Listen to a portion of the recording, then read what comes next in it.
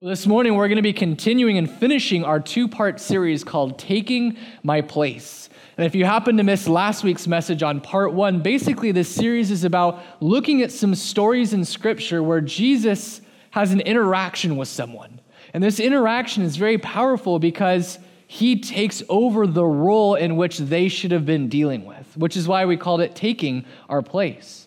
And so this morning, I want us to take a look at another story, even though it may be short, that really helps us to truly see the extent that Christ went so you and I could be here this morning. And the story that we're going to look at this morning is one that we've all read many times. We've read it in many different occasions and different scenarios, but I want us to look at some main points, some facts that maybe you never thought of before, or you never put the puzzle pieces together to see it in this way, because it presents a very powerful picture of who Jesus is. So let's just dive right on in once again in Matthew chapter 26, starting in verse 36. And we're going to read the whole passage first, and then we'll kind of break it down towards the very end. So it says this. You can follow along on the screen behind me. Then Jesus went with his disciples to a place called Gethsemane, and he said to them, "Sit here while I go over there and pray." He took Peter and the two sons of Zebedee along with him, and he began to be sorrowful and troubled. And he said to them, "My soul is overwhelmed with sorrow to the point of death. Stay here and keep watch with me." Going a little further, he fell with his face to the ground, and he prayed, "My Father, if it's possible, may this cup be taken from me. Yet not as I will, but as you will." Then he returned to his disciples, and he found them sleeping. "Couldn't you men keep watch with me for 1 hour?" he asked Peter. "Watch and pray so that you will not fall into temptation. The spirit is willing, but the flesh is weak." He went away a second time and he prayed, "My Father, if it's not possible for this cup to be taken away unless I drink it, may your will be done." And when he came back, he again found them sleeping because their eyes were heavy. So he left them and he went away once more and prayed a third time, saying the same thing. And then he returned to his disciples and he said to them, "Are you still sleeping and resting? Look, the hour has come, and the Son of Man is delivered into the hands of sinners. Rise, let us go. Here comes my betrayer." While he was still speaking, Judas, one of the 12, arrived. And with him was a large crowd armed with swords and clubs sent from the chief priests and the elders of the people. Now the betrayer had arranged a signal with them. "The one I kiss is the man. Arrest him." Going at once to Jesus, Judas says, "Greeting, Rabbi," and kissed him. And Jesus replied, "Do what you came for, friend." Then the men stepped forward, seized Jesus, and arrested him. With that, one of Jesus' companions reached for his sword, drew it out, and struck the servant of the high priest, cutting off his ear. "Put your sword back in its place," Jesus said to him. "For all who draw the sword will die by the sword. Do you think I cannot call on my Father, and he will at once put at my disposal more than 12 legions of angels? But how then would scriptures be fulfilled that say it must happen in this way?" In that hour, Jesus said to the crowd, "Am I leading a rebellion that you have come out with swords and clubs to capture me? Every day I sat in the temple courts teaching, and you did not arrest me. But this has all taken place that the writings of the prophets might be fulfilled." Then all the disciples deserted him and fled. Those who had arrested Jesus took him to Caiaphas, the high priest, where the teachers of the law and the elders had assembled. What another crazy story to look at, right? So let's set the scene just a little bit here. It's the Passover celebration. And Jesus and his disciples, they have just finished eating their last meal with one another. And so they're heading out of Jerusalem to their favorite resting place. It's called the Garden of Gethsemane, or in some translations, it's called the Garden of Olives. But this garden isn't typically what you and I would think it would look like. It's more like a small summer terrace that's surrounded by a low-lying stone wall. And the garden was probably 50, 70 square feet wide, and it was used to grow olive trees and different types of herbs. And at the entrance to this garden, there would have been a small house or a covered shack that had this olive press inside of it that would be used to make olive oil from the trees that grew inside the garden. And this garden, it probably belonged to one of Jesus' followers, because we know it's a place that Jesus and his disciples frequently went to rest, to pray, and to relax. So here they are, they've just finished their meal and they're working their way towards this garden, and most of the disciples go with Jesus, except for Judas, of course. And when they get to the entrance of the garden, Jesus has them wait there. And he only takes 3 guys further in with him, Peter, James, and John, who are called the sons of Zebedee. We see Jesus knows exactly what's about to happen. He knows that he's about to be arrested. He knows that he's about to be put to death. He knows the pain and the trials that his disciples are about to go through, so he wants to spend some time in prayer. So as he takes these guys in the garden, he goes about a stone's throw distance away from them, and he begins to pray. But he tells them to sit, to watch, to pray for him. And as Jesus is off praying in the garden, he has this very powerful and this very painful moment in prayer, where he prays and he says, "Father, if it's possible, take not this cup from me." What literally translates as, "Father, if it's possible, spare my life, because I know what's about to happen and I don't want to die." But he says, "But I know that your will is greater than mine. And I know that if this is the only way that it's possible, that I will be faithful, that I will do whatever it is that you ask without hesitation, without any remorse or any objection, even to the point of giving my life for you." It's a very painful prayer. It's a very powerful prayer. And we know that Jesus is just emotionally destroyed inside. That he's just wrecked. He's going through so much stress and anguish that Scripture says that he begins to sweat blood. And I actually looked it up. It's a medical condition. It's called hematohidrosis. Hopefully I pronounced that right. But it's the ability of one person to produce blood from their sweat glands when undergoing extreme amounts of pain, anguish, tension, or stress in their life. So that sets the stage and lets us know exactly the mentality and the physical ability of Jesus in this moment. He's just emotionally drained and he's wrecked. And so in this state of mind, in this state of being, he goes back to his disciples because he wants to have fellowship with them. He's just experienced this powerful prayer and he wants to interact with them because he's only got a little bit of time left to do so.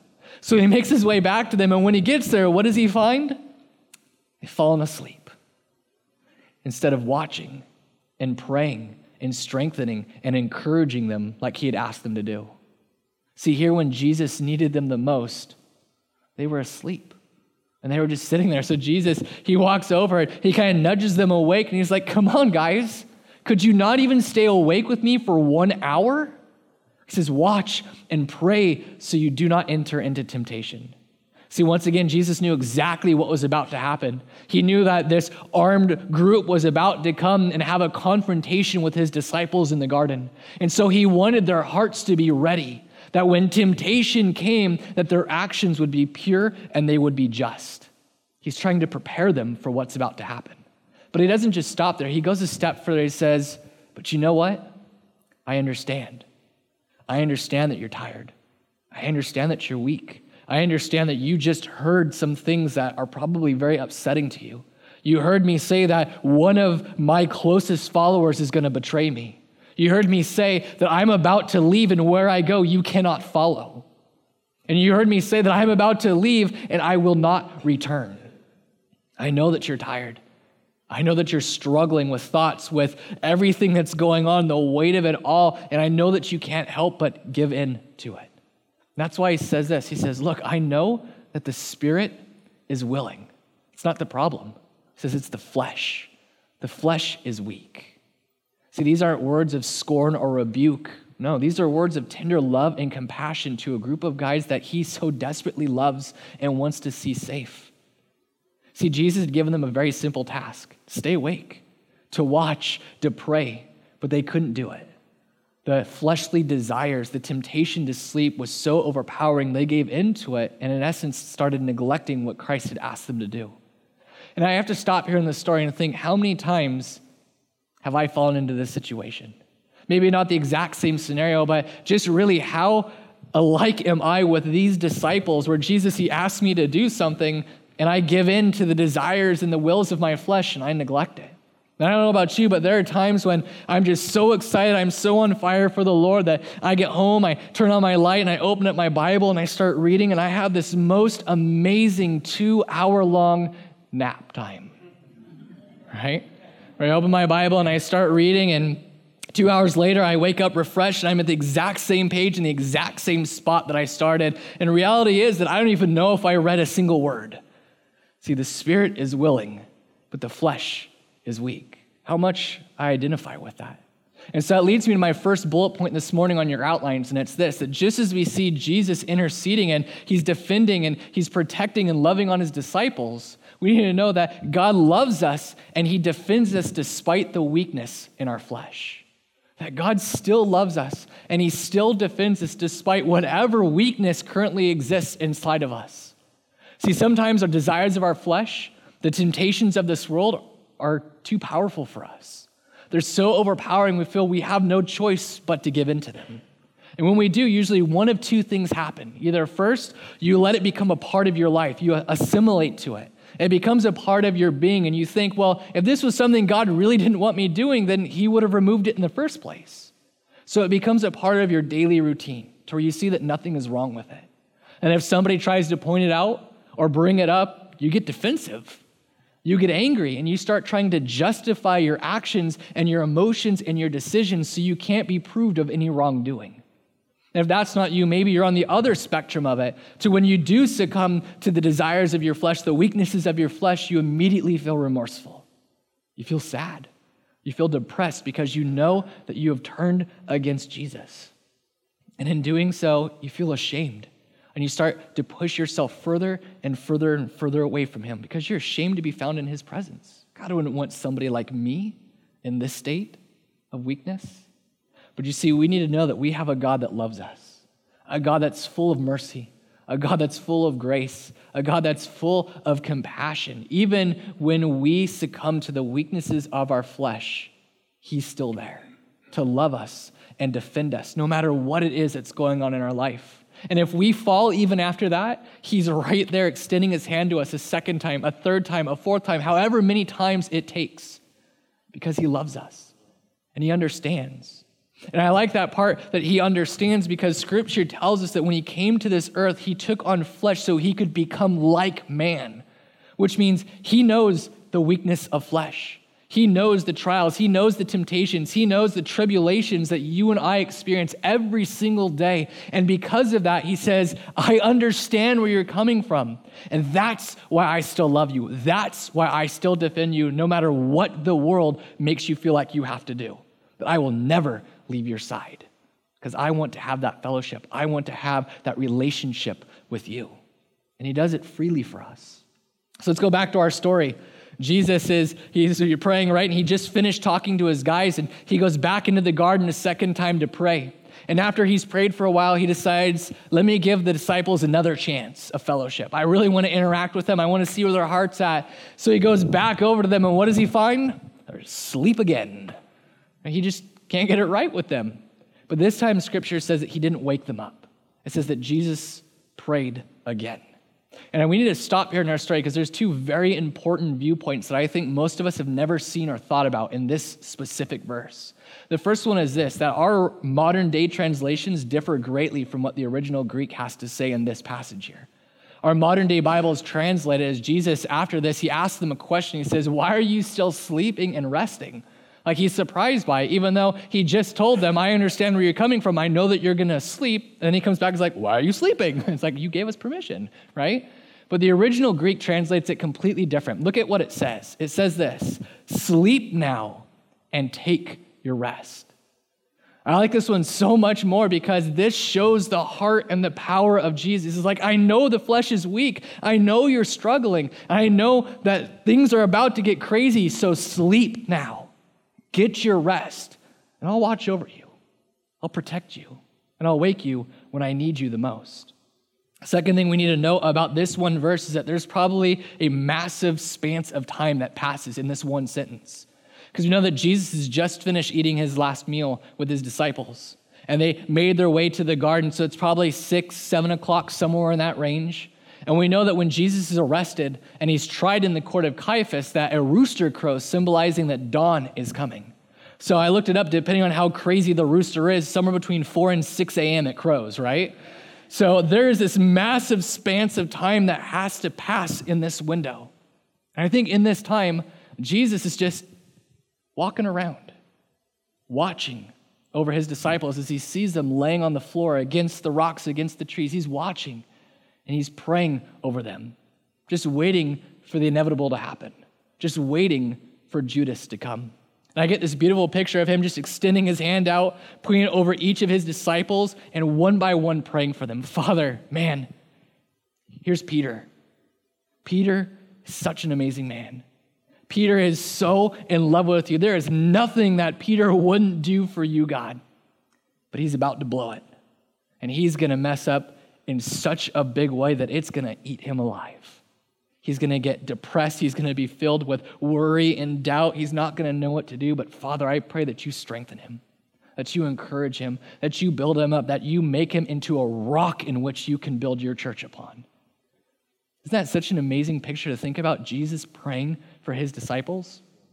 And that leads me to my next point here, and I think it naturally flows that Jesus doesn't just love us and defend us despite the weakness of our flesh, but as we see here, that Jesus continually prays for us. Jesus is continually in prayer for you and for me. Have you ever thought about that? The wonderful maker, the King of kings, the Lord of lords, the host of hosts, the Prince of peace, the mighty counselor, the Savior of the world prays for you and he prays for me. And we know that's true because he even tells us this in Scripture. We see in the Gospel of Luke chapter 22, in this very same scene from a different author's perspective, that Jesus actually approaches Simon Peter and he says this. He says, Simon, Simon, Satan has asked to sift all of you as wheat, but I have prayed for you, Simon, that your faith may not fail. And when you have turned back, strengthen your brothers. See, even though Jesus knew exactly what was going to happen to him, he knew exactly what was going to happen to his disciples, he still prayed for them, just as he prays for you and he prays for me. See, Jesus intercedes on our behalf through prayer, even when we turn our backs against him, even when we despise him, when we spit in his face, when we go against his will for our life, he is constantly and repetitively there for you and for me. And he prays for strength. He prays for encouragement. He prays for our faith to grow, and he prays for our forgiveness. We know that because in one of his most famous sayings, he says, Father, forgive them, for they know not what they're doing. Isn't that such a powerful thing to think about, that Jesus is actually spending time praying for you and me because that's how much he loves us. He doesn't just want to save us. He just doesn't want to defend us. He also wants to be in prayer for us because he knows he's the only person that can keep us from getting too deep into the weakness of our flesh. And so he wants to be that support for us. So let's go back to our story one final time. Jesus is praying over his disciples in the garden here, and it's an amazing scene, but there's another big thing happening at the same time. Judas is off currently betraying Jesus. Seeing the opportunity to capture and arrest Jesus in the middle of the night, away from his disciples, away from his followers, away from the crowds, away from anybody who could uprise and lead a rebellion against the actions. The high priests and the leaders, they devised this plan to capture Jesus. And they know that they can't do it themselves, that they're going to need some assistance. So they go to the Roman government to get help in arresting Jesus. And this in and of itself is a very dynamic point in this story because the Romans and the Jews, they didn't like each other whatsoever. But the Jews knew that the Roman law in the land was that they could not execute or sentence anybody to death. See, the temple guards, they only had the ability to try and convict people on authority of the high priest in matters of church and ministry. They could arrest, they could capture, they could hunt, they could escort, they couldn't kill anyone. They couldn't sentence anyone to death. They couldn't torture anyone. Only the Romans could do that.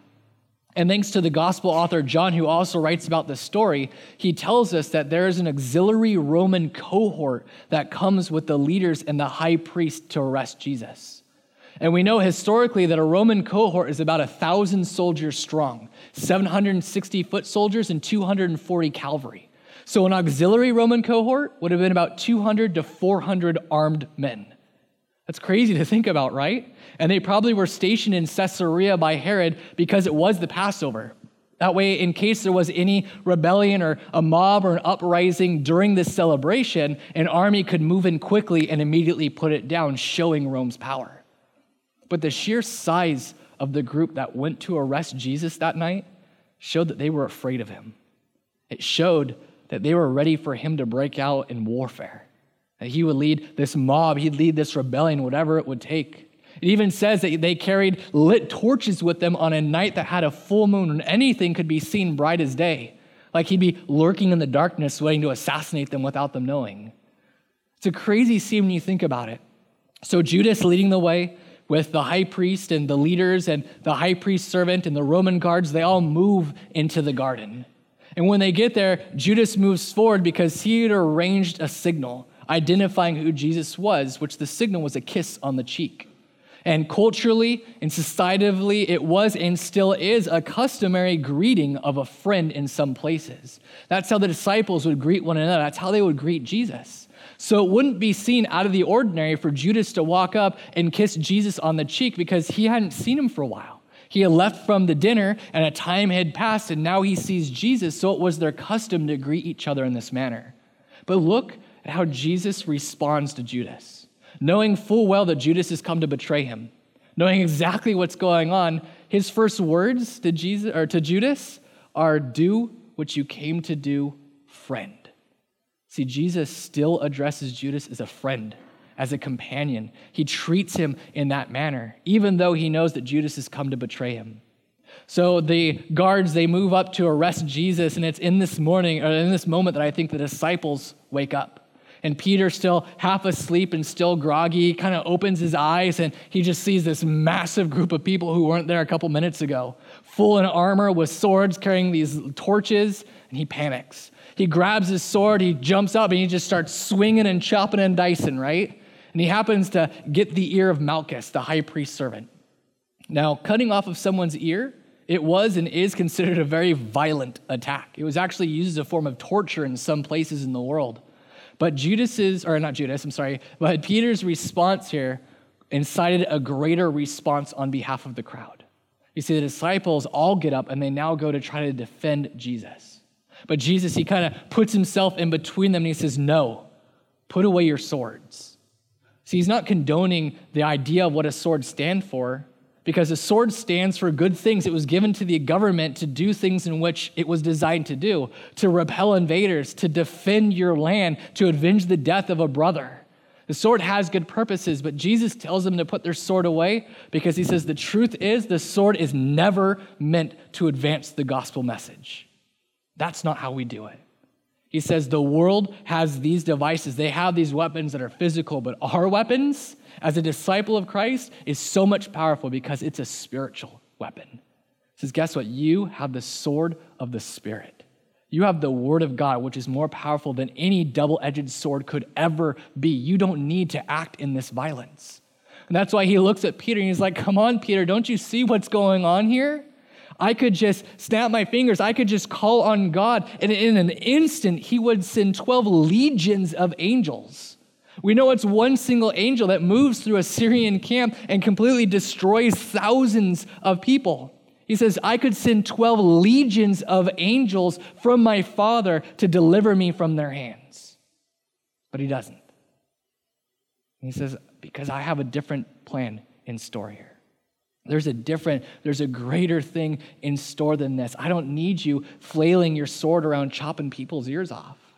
So Jesus reaches down, he picks up Malchus's ear and just pops it back on like a Mr. Potato Head, right? I couldn't help myself. I had to. It just fit so well, right? He puts it in there, and it's so interesting to me that one of the last miracles of Jesus Christ is to still heal someone who came to kill him.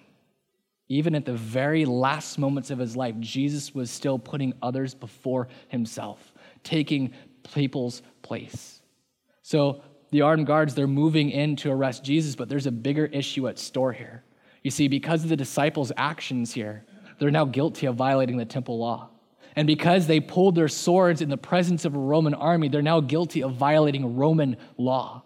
And as such, they could be seen as traitors, guilty of treason and insurrection, seen as enemies of the state, and as such, enemies of the Roman Empire. So these guards, these army, they now had the full ability to go and put down the disciples with whatever force necessary, without even having to justify their actions, because they're enemy combatants in the eyes of Rome.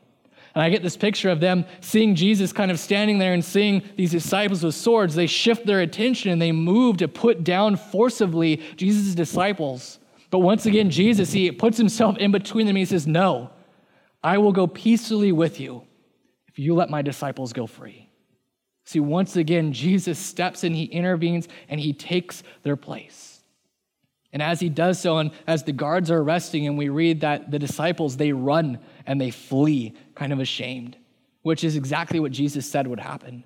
See, at the last meal that they shared together, they were all boasting and bragging, saying, God, we would do whatever for you. Jesus, we would go to the ends of the earth. We would be thrown in prison. We'd even die for you. But now that they have the ability to do so, being confronted with this face to face, they chose to run. They chose to abandon Jesus in this moment. But despite all that, Jesus still stood firm in his ground and he took their place. And that brings me to my third and final point this morning, which is this, that Jesus doesn't just love us and defend us despite the weakness of our flesh, that Jesus doesn't just pray for us continually, but it's this, that Jesus is willing to sacrifice for us despite our shame of him. Jesus is still willing to sacrifice for you and for me, no matter how ashamed we are of him.